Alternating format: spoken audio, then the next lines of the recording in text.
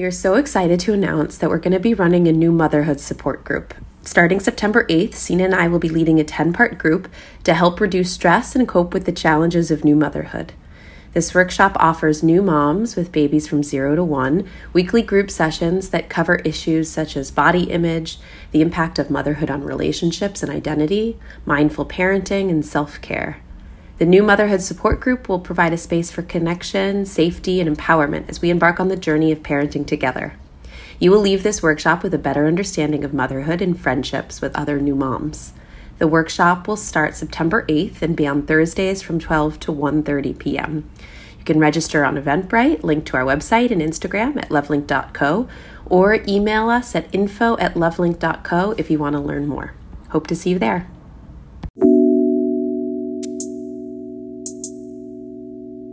For men, for such a long time, have been limited in their identities to career, whereas women really haven't had that. We've had the ability to grow other areas of our lives, like friends and hobbies and relationships with our children, whereas for men, it's like everything is in that bucket.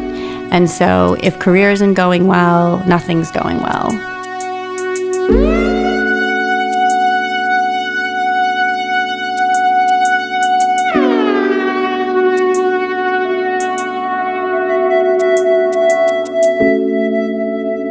Welcome to LoveLink, your guide to love and sex in all forms. We're your hosts, Simone Humphrey and Sina Simon.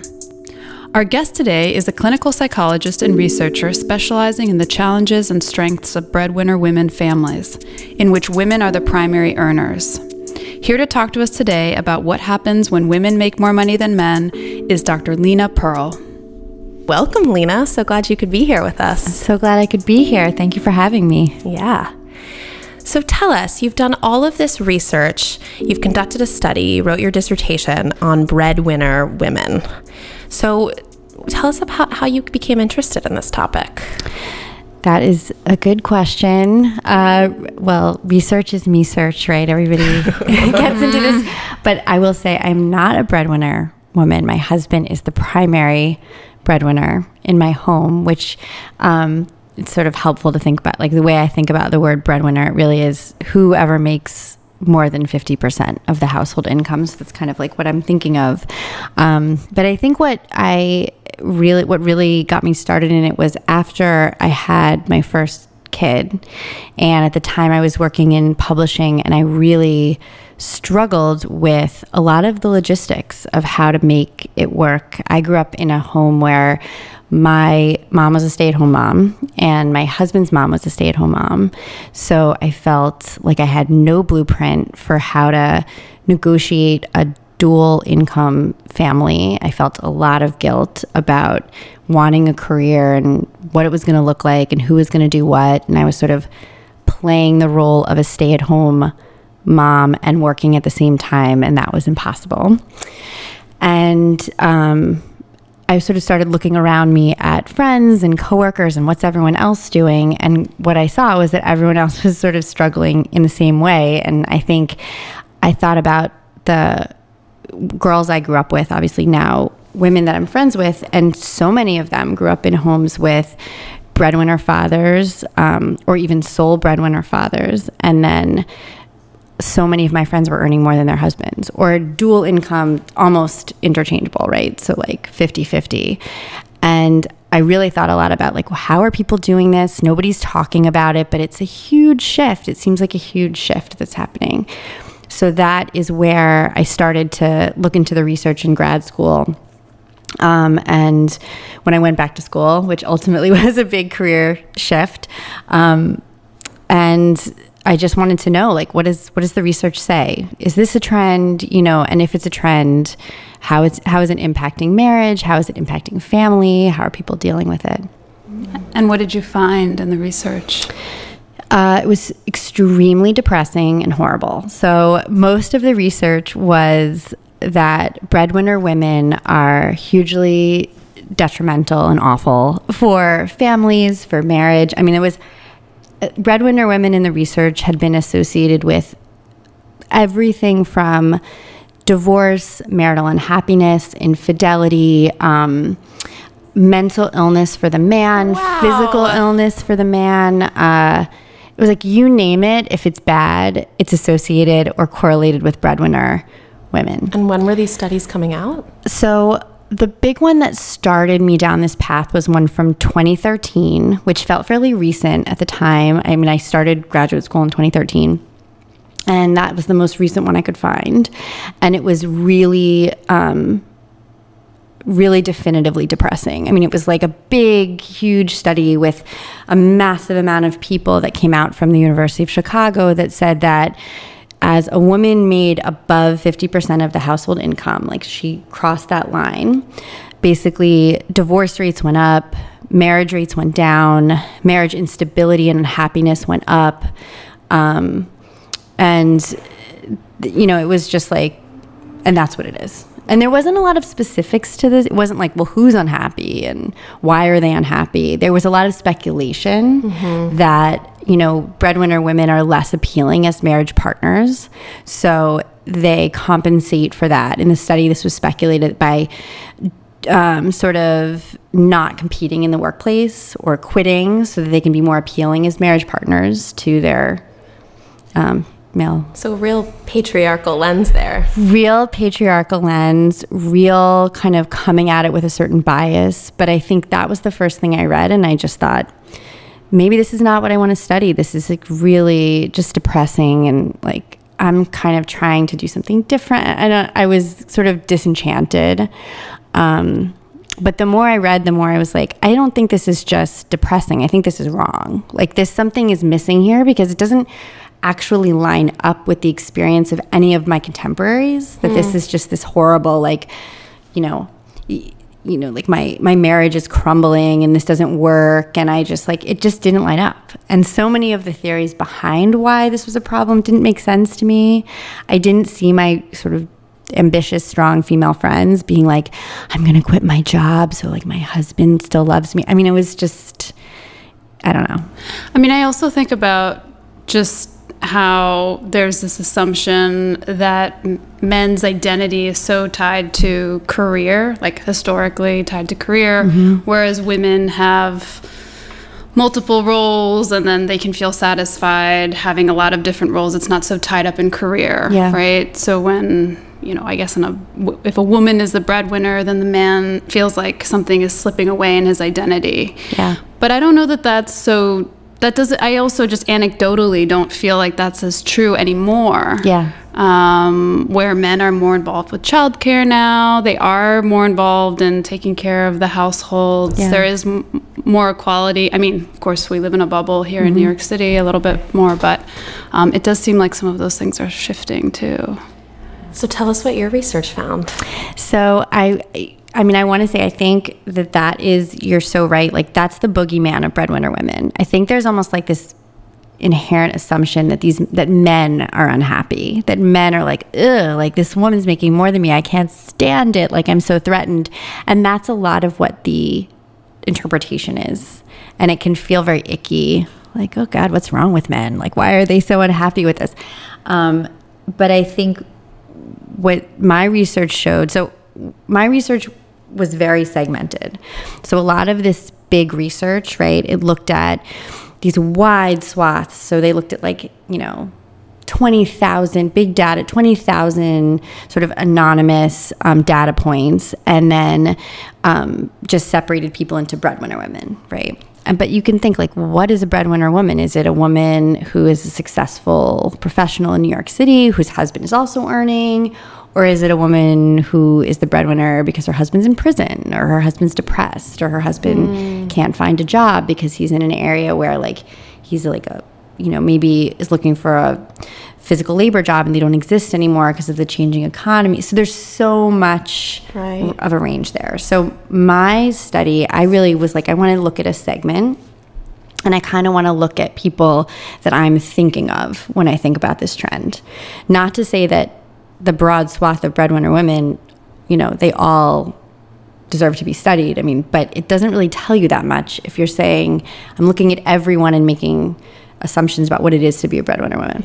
A woman who's making the income with a husband in prison, there's so many other factors that are affecting their marriage, not just the income Well, level. one thing that's hugely correlated with breadwinner women is poverty. You know, there's a huge number of breadwinner women that are breadwinners because they don't have a choice, or their husband is, you know, extremely underemployed, right? And that's a whole other problem. It's a valid problem that deserves attention, but it may not line up with, you know, the breadwinner woman who is highly educated professional who happens to be earning more than her husband, who just, you know, maybe is a teacher, but they're both, you know, it's a different story.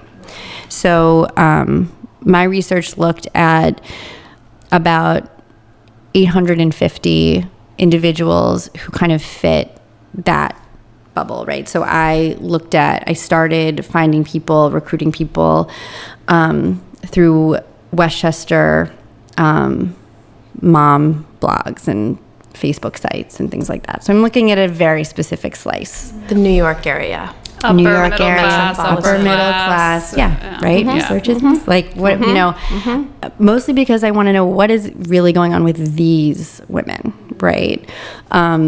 And I looked at men and women, heterosexual, married men and women, and I looked at their relative earnings within their households, and then I looked at their marital happiness. And I looked at a couple other factors that had sort of been suggested might impact this. So parental guilt, I looked at expectation about like what you thought your earning patterns would be, and I looked at career satisfaction as well. So like all these variables. And what I found in my segment was that there was, in the overall group, no relationship between relative earnings and marital happiness. So if you looked at the whole segment, it just didn't, and that's a huge departure from the effect size or the relationship they found in the 2013 study, which was very definitive, a medium effect size of like, you know, people are less happy. What was interesting was when I split it up, so I looked at just men, how are men less happy if you split it into men and women. Men, there was absolutely no correlation. And in fact, if you had to make a relationship, it was positive. So as their wives made more, there was a slight trend, though not significant, towards them being more happy. Whereas for women, there was a significant trend if you just looked at the women. So it was the women who were less happy in these marriages. With the caveat, they were only, it was a teeny effect. So from a statistical standpoint, it really does not represent, if you think of all the things that go into what makes a happy marriage, it's like 0.08% of that. So not a big deal. Do you think any of the men were reporting higher levels of satisfaction because they knew they were in a study about breadwinning women? It's definitely possible. Yeah. It was anonymous, but I can't say that there wasn't a discussion around the table for those people. It could have definitely had an impact. There's a lot of things I can speculate about now that would have made such a big difference between those previous studies, for sure. And what was your interpretations of why women were a little less happy? So my interpretation, a lot of the anecdotal information that I got from women I spoke to when I was sort of constructing the study was this sense of, I'm doing double duty. I'm doing all the mom stuff and it's all kind of falling to me. And there's this societal expectation that I will be taking care of all the kids' stuff, but then I also have a full-time job and it's just overwhelming. And I don't know how to fix that. And it's a lot of pressure. Even if you're not a breadwinner as a woman, you're still on double duty. Right. It's a double bind. It's a double bind. Yeah. I am not a breadwinner and I feel that. Yeah. Absolutely. Although I am surprised because if a woman is slightly less satisfied because she's trying to juggle two roles into one, you would think that some of that dissatisfaction would come out in the relationship. That there would be frustration or there'd be exhaustion or the levels of connection would affect both partners. But it sounds like your results didn't show that. It's interesting. I think a lot of the women I spoke to feel like they sort of a silent suffering. Like I take everything on and there's a lot of sense of responsibility and personal guilt that I have to keep everybody happy. I have to. So they might be working very hard to keep their husbands happy and not let them know, because they may feel like, I don't want to name this thing that might make them uncomfortable. Right. My husband's earning less than me. I don't want to talk about that. Right. I also think about how a lot of women think that they're the only ones who are experiencing this kind of stress, right? So if they're feeling bad and feeling distressed, the question becomes more about something wrong with me. Am I doing something wrong here? Everybody else looks like they're cool with juggling all of these things. And I think there's a well-meaning but actually kind of insidious story out there right now, like this future is female, this idea that we're all gonna just, this is the future and we're gonna do everything, and who needs men, and like, let's just blow the roof off this and like unite. And I think that it creates this narrative that like that is a possibility. Meanwhile, it's like, it's really hard to juggle a family and a career. And I think it's sort of crazy to bench half the team and be like, no, we've got this. And like, I don't think it really does us a lot of favors. And I don't think it does men a lot of favors, or recognizes that like they've also been limited by this traditional structure. And there's a lot of room for them to kind of be able to expand too in their role. But yeah, I think that sort of rhetoric of like, yeah, women can do anything. And there is a ceiling. Like, it's exhausting. And if you think that I'm supposed to be doing everything and, it's like you said, you start to feel like everyone else seems really... They've got it all together. They're so empowered in this, and it's impossible. Right. You cannot do everything. Right. And I think it needs to start systemically too. I think about like maternity versus paternity leave.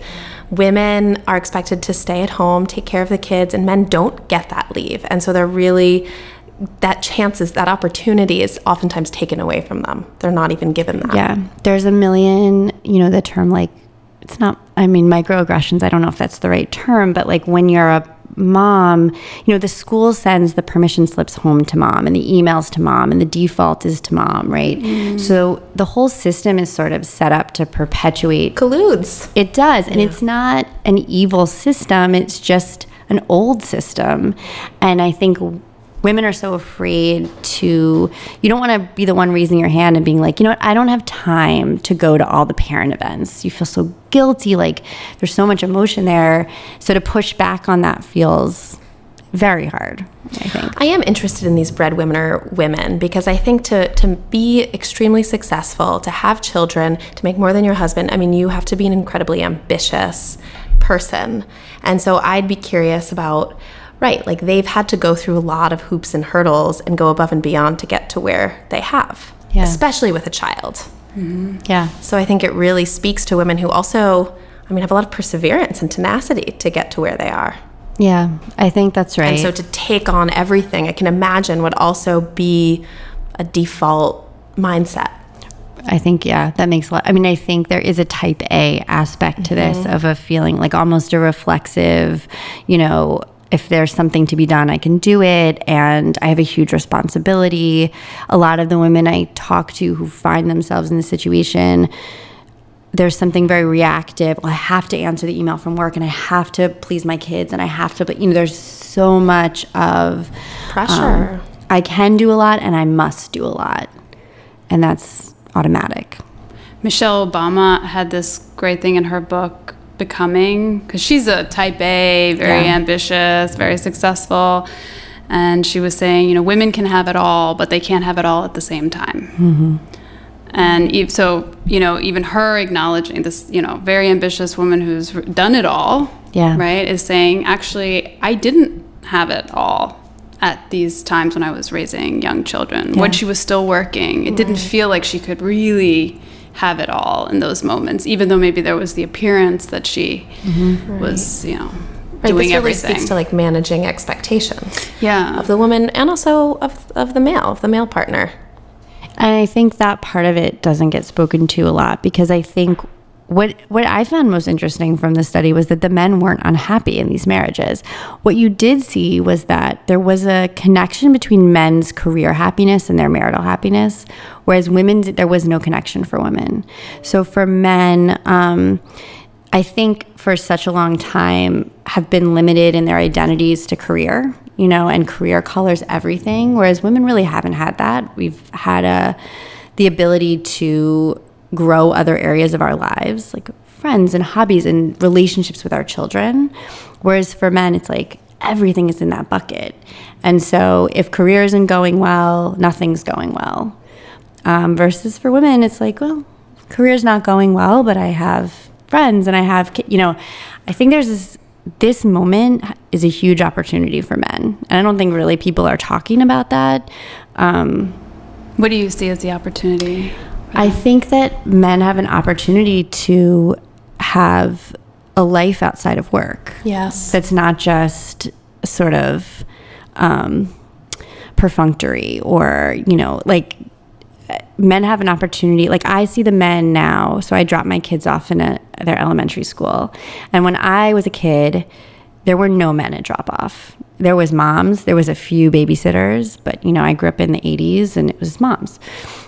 The drop off is, I wouldn't say 50-50, but 40-60 men at this point at my kids' school, which is huge. I mean, that's a crazy shift within my generation. So, and the men that I see there, they're chatting, they stand together, they have their coffee together. I mean, like, that's a huge opportunity. Those are friendships and relationships that they might not have otherwise had, right? And I think that they also have a really opportunity to have a more meaningful relationship with their kids. I mean, that's just, it's so powerful. And it's kind of sad that it hasn't been afforded in the past. Right. I think that just reflexively women are always doing that work and they have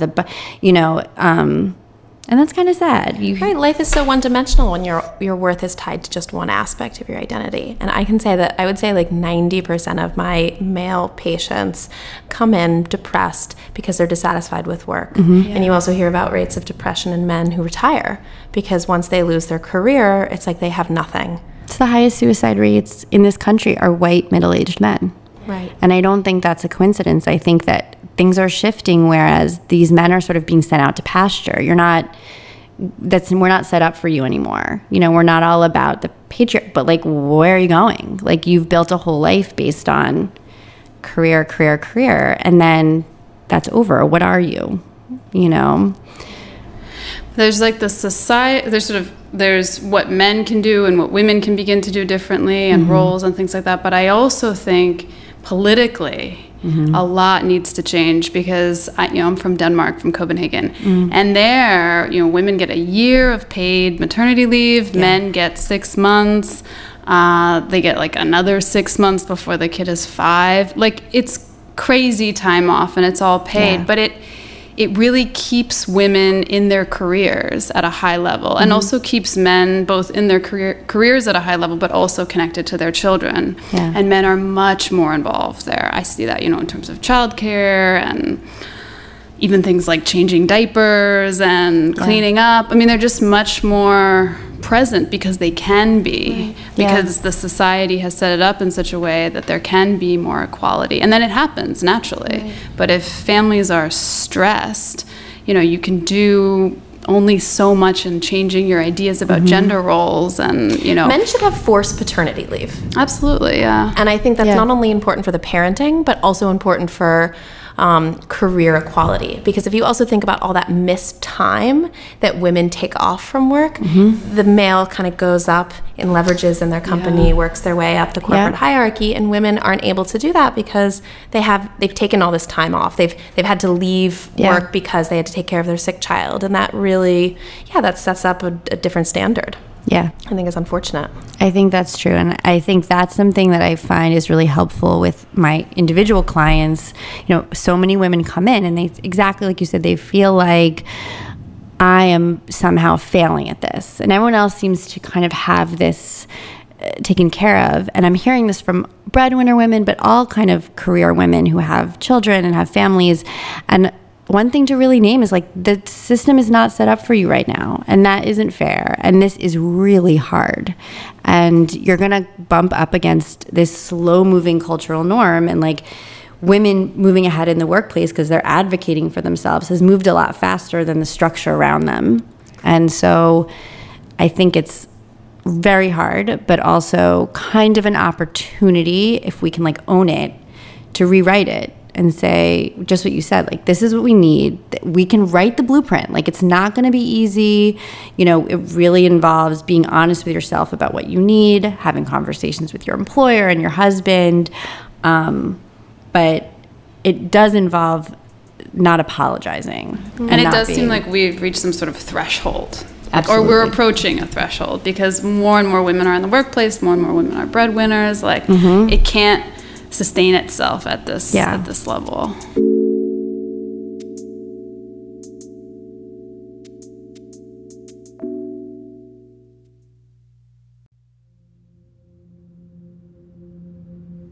We invite you to spend the next few moments to just listen.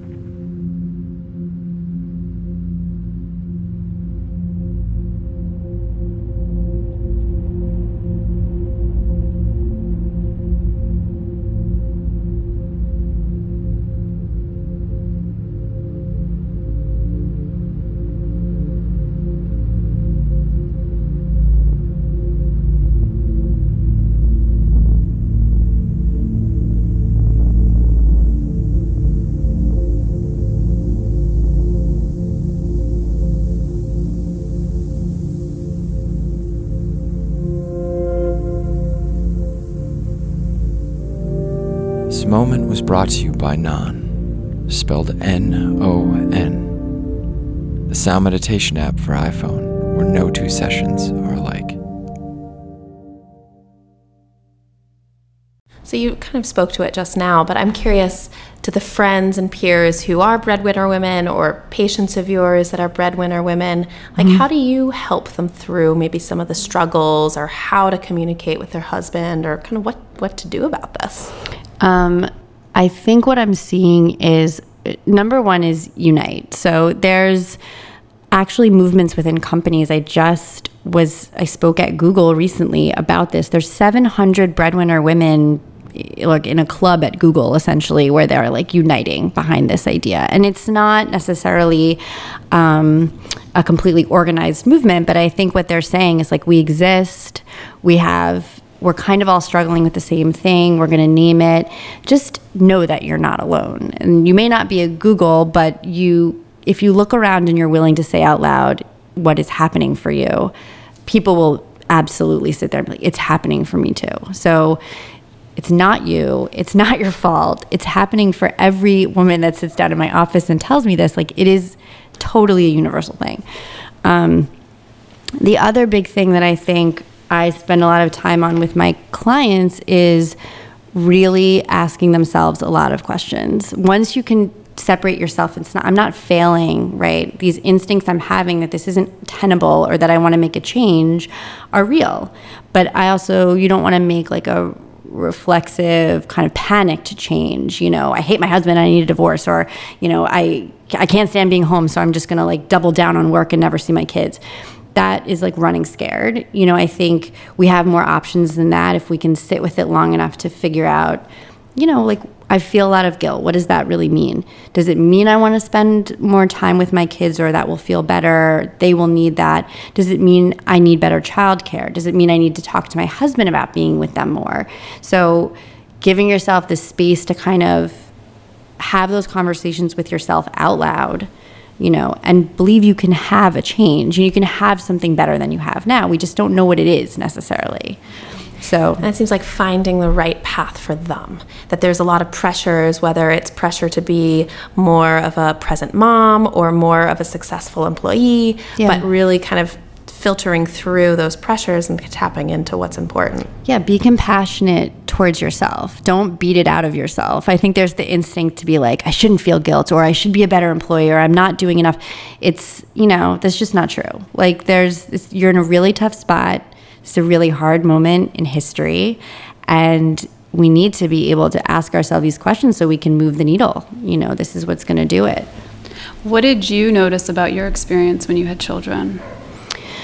I noticed that I really didn't know how to do it. And I think in any ambiguous situation, you're kind of scanning the horizon, what's everybody else doing. And I was like locking eyes with my mother and my mother-in-law, and they were looking at me like I was an alien. They were like, well, I quit my job and stayed home. So it was like, I found like there was a huge learning curve for me. And you were continuing to work. I was continuing to work. I found that being home full time with my daughter felt really, really hard. I felt like I was like a horse that had been bred for the Kentucky Derby, and then I had been like put in a pasture and told to eat grass. Like I was like, I went to, a competitive high school and a competitive college, and it was career. I didn't have kids till I was 30, which is young even by New York standards.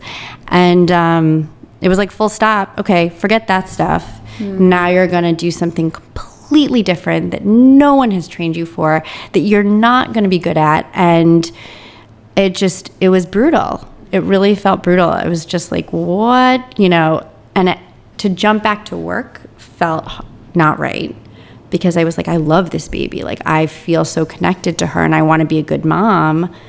But to be home full time felt awful to me. It did. I was just like, I can't do this. You go from being this intellectual person to then doing baby talk. Wiping out vomits. Yeah. I think there's something like, I don't know, truly unnatural, if you look at it like evolutionarily, about being alone with a baby all day long. I don't think it's meant to be that way. We're meant to like raise babies in a communal. All alone in your apartment with a baby all day it's really tough. It's really tough. Yeah. So isolating. Super isolating. Yeah. And look, I should say, this was my experience. There are people who are like, this is it. I love this. But I think when you don't feel that, which so many women I talk to didn't feel that, there's so much shame. And especially if you're looking, this is all happening within our generation. So you're looking ahead and you're like, well, my mom can give me nothing here. She made this decision. So it's like a very lonely feeling. And I think you're speaking to a conflict that so many women struggle with, which is like, I want to be a mom and I want to work, and that conflict of making this decision, and eventually you have to compromise. Even if you do both, there's a compromise. And so some of that is also a loss too. Yes. Mm-hmm. Yeah, it's a loss of what you were. It is. And maybe the conversation will change and we will think about things in the future as like, I want a career and I want to be a parent. What's that going to look like? I don't know how you guys felt, but like, I didn't feel like that was a conversation when I was in school and growing up. It was like, what do you want to be? What do you want to do? It's very career focused. Absolutely. It's all been career focused up until now, where I'm like, oh, I'm 33. Where I do want children, but I also find like I'm so career focused still, and I don't want to give that up either, because that's the thing that makes me feel alive. If I could have a kid, and I do want to have a child, I wouldn't want a child until I was 45 or 50. That's at a time when I feel like, I've had a like burgeoning and successful career. I'm now feeling like I want to settle down a little bit more. I have more time to stay at home, but it's like the time when we want to have children is usually the time when we're just starting to ramp up and really gain traction in our professional lives. Yeah. Right? Here we are starting a business together in our early 30s, and it's like, oh, we're just getting going. And then everyone's like, you have to have a baby too. And you can't have the worst time. You can't do it. The worst time. Yeah. I think though there's something to, I think that when you have, women are now also being afforded the opportunity to put all their eggs in one basket, just like men were. And it's very heady. And you're like, oh my God, like my career, I am going to be this, I'm just killing it in my career. But you also know the deep depths of despair when things aren't going well in your career, when everything is about it and you feel like you get passed over for the promotion, or maybe I don't like what I'm doing anymore at work, and it's devastating, right? For me, like having kids, I did not think about it in these terms, but once it became a reality, it was like, all my eggs aren't in one basket. I mean, it was like, sometimes work sucks. And sometimes, you know, in grad school, I would be obsessing over like, oh my God, this paper, this test. And then I would be like, you know what? If I fail this test, I go home and I have these amazing kids that love me. And it was, and that I love and that give my life another meaning, right? So it feels like this, like either or, like this choice of it. How am I going to do this? But I think everybody, both men and women, need to open up this space to be like, real life has many things. And gives you perspective. I mean, now I'm thinking back to all of the parents that were grad students while I was in my doctoral program, and they all had a different mentality than all of us who didn't have children. And it tended to be a little more relaxed, a little more not taking everything so seriously, less anxious. And I always in my head was like, how are you doing this? How are you having a full-time career as a student and going back and being a parent? But I also think that there was something, right, that you were less attached to. Yeah. You come with a different energy. Yeah. Nothing feels quite as big. Because, you know, it's nice. It's scary and it's nice because you're also like, you know, nothing can be as big. You know, like you can't go 1,000% necessarily in your career. And like I remember in grad school, I always had this feeling on the flip, like, oh, I don't have the same time to devote to this that everybody else does. And everybody's leaving after class and getting together and like hanging out and bonding, and I'm going to go home. And like, it was forced. There was a whole other part of me that imagined myself like, you know, I don't know, signing up for every club and like being a TA and like doing all these 100% A++ things that the old me would have done.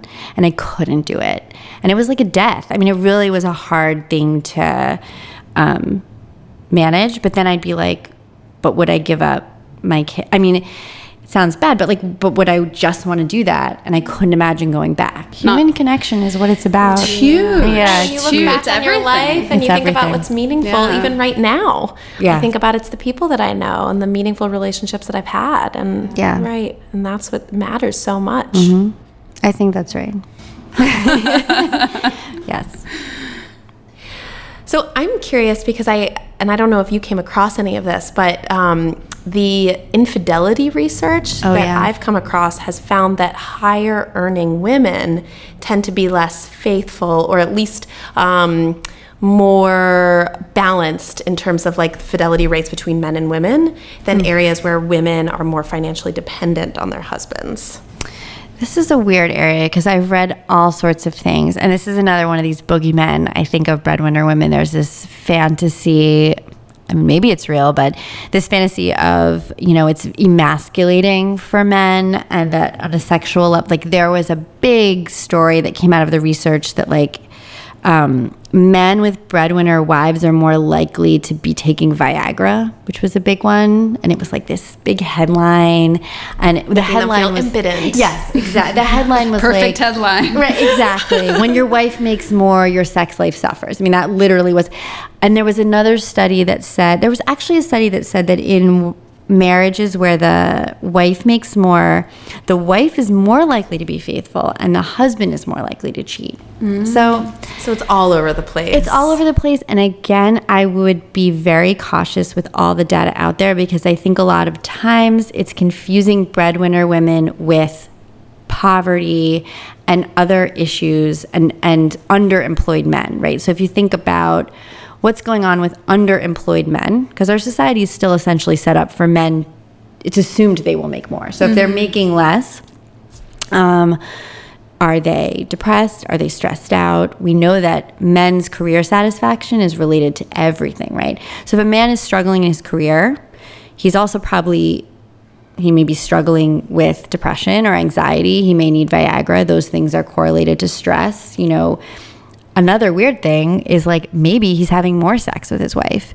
You don't need Viagra if you're not having sex, right? So maybe something else is going on. I just think a lot of this data, it's like throwing darts at the wall, and you find these correlations, and then the story comes out because we have this idea, like these emasculated we men. project the narratives that we want onto these stats and results. Right? Exactly. Right. Makes sense. So how can women teach their male partners to show up for them? I think this is a really tough thing, because having these conversations in any marriage is hard, right? I need more of this, you're not doing enough here. And I don't think it's just with your spouse. I think it's with your kids too. I think that women sort of have such a feeling of responsibility and guilt and a need of like having to do it all. And it can feel like a loss of control, like you're admitting you're a B student if you have to go in and be like, I can't do all this. I need help. I need, So I think that a lot of it is learning to communicate, which is a big thing you do in therapy. Like nonviolent communication is a book that I love. How to talk to your kids so your kids will listen. I think the base of a lot of those is doing your own work so that you can regulate yourself, so that you're not stepping into that conversation just overflowing with resentment and rage, right? Which is, I think, what a lot of, it's not like, let's have a conversation about relative responsibilities. It's like, if you leave your towel on the floor one more time, like, I'll take the kids and leave. I mean, it gets to that point where you're just so enraged. So I think that, working on that, like doing your own work and recognizing that this system is affecting both you and your spouse. You grew up in a house where your mom picked up the towels. He grew up in a house where his mom picked up the towels. So it's not necessarily something that he's even aware.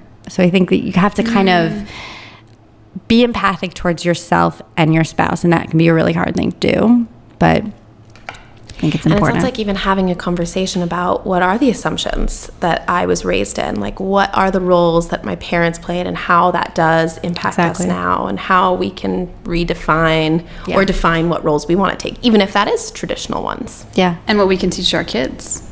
Right. How are we modeling this? Right. And I think that's been a big conversation, even with my own husband. We have 2 daughters. And some of this stuff is like, what do you want their lives to look like?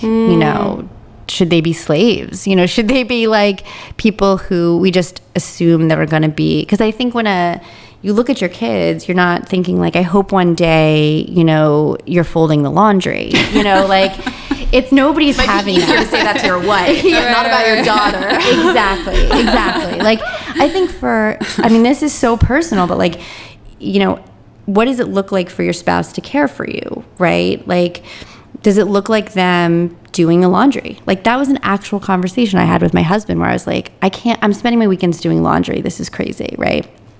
And at the time, he was working full time and I was in school, right? So he was really holding the financial burden for our entire family.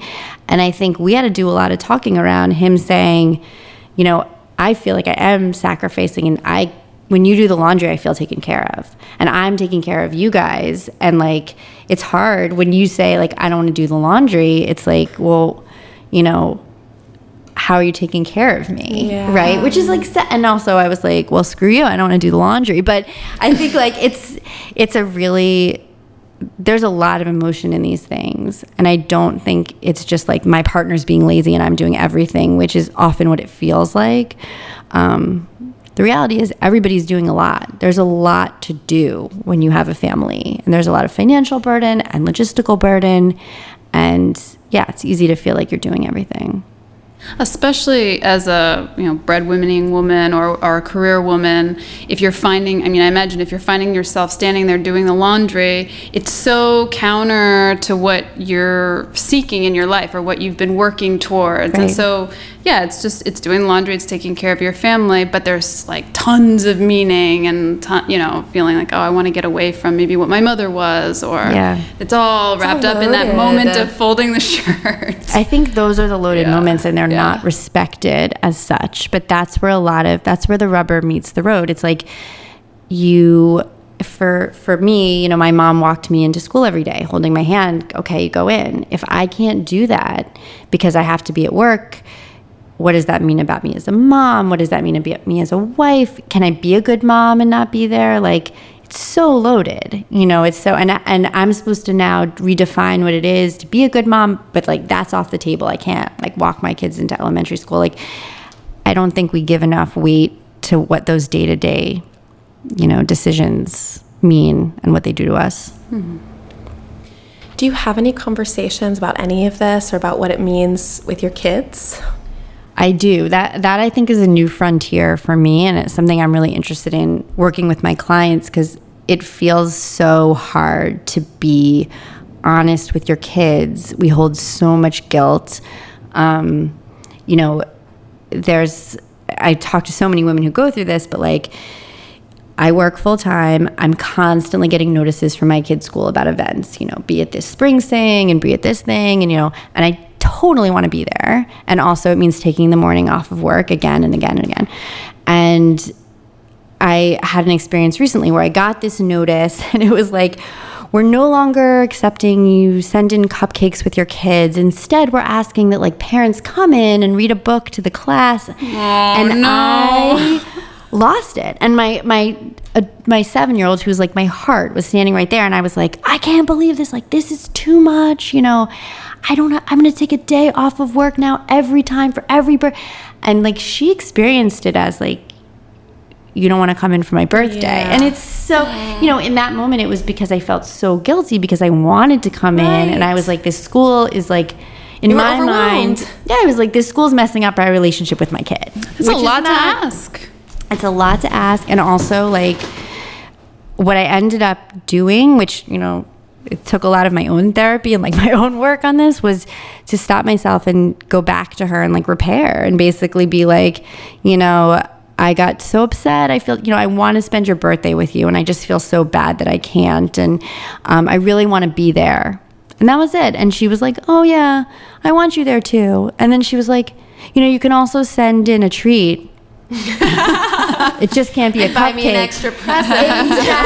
So it was like just naming it and not being like naming how you feel. Like I feel really torn. I love to be with you on your birthday, and it's so disappointing when I can't. And that's so validating for the kid. Mm-hmm. It's okay to not be there, but it's the important thing is that they know that you wanted to be there. Yeah, they know you wanted to be there, and you know that it's hard, but it's not so awful that we can't even talk about it. Right. You know, it's like, they're fine. Kids are super resilient if they feel seen and like attended to. Right. And I feel like from the work that we do, we know it's not about the rupture. It's actually about the repair. Exactly. Yeah. Exactly. And that's the hardest thing to do as a parent, to own your mistakes. Yeah. I mean, it's like, how do you go back? You're an authority figure, but you're also saying, I have limitations, or I mess up sometimes. You're supposed to be the boss. You're supposed to have everything in control, and they're looking to you to know everything. Mm. But I do think there's a line when you deny something you did, or you don't acknowledge it, that's also scary for kids. Yeah.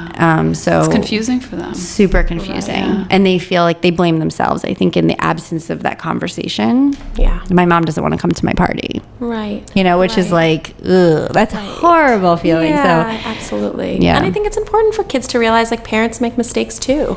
It makes me think about our role as therapists too. I don't have a kid yet, but it's like, you know, my clients are kind of like my children in the way that like I can model not being a perfect therapist. I mess up sometimes. I say things that don't fit or are wrong, and that's okay. It gives them We're a human. language. Yeah, then your kids can come back and be like, I was really mad. I screamed and I threw something. I feel bad. Mm-hmm. You know, if you don't give that to them, you know, they will not be able to do it. That's a really hard thing to do, you know, for anyone. Huge. Yeah. Any last pieces of advice that you would give to families with a breadwinner woman, whether it be the husband, the mother, the children? I mean, I think it really comes back to, for me, the more that I think about this and look at the research, like, be very compassionate towards yourself, your kids, your family, your spouse.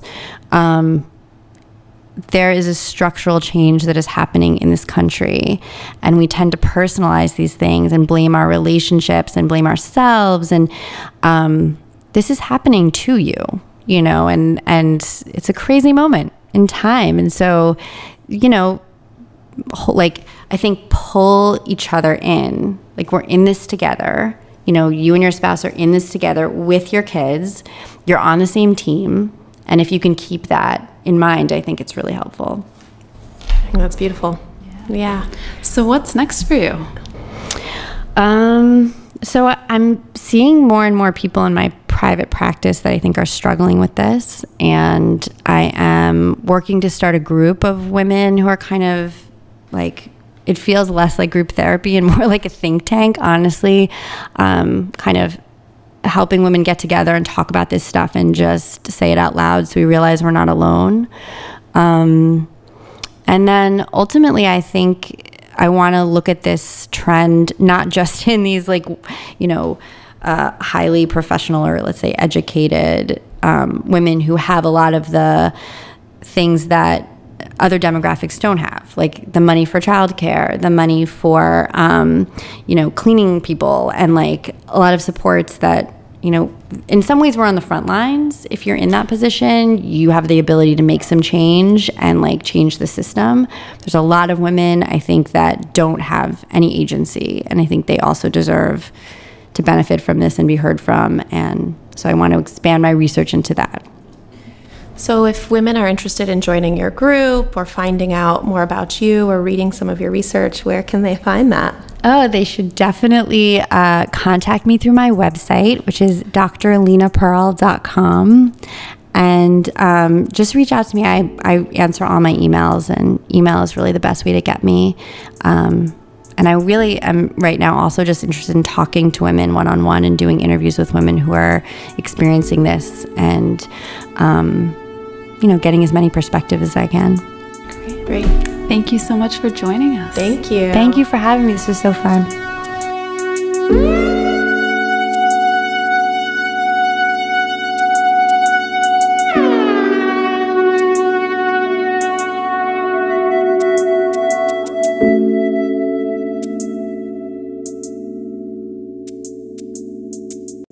Thanks so much for listening. We hope you enjoyed the episode. To stay in touch with us, sign up for our quarterly newsletter at lovelink.co, where we share our favorite articles and resources about love, sex, and relationships. Also, in future episodes, we plan on answering listener questions. So if you'd like your questions featured on our show, send us a voice memo using the Anchor app, or send it directly to our email, info@lovelink.co. And if you have a second, truly, the best way you can help support us is to rate and review the show in Apple Podcasts. Just scroll to the bottom of the Lovelink show page and let us know what you think.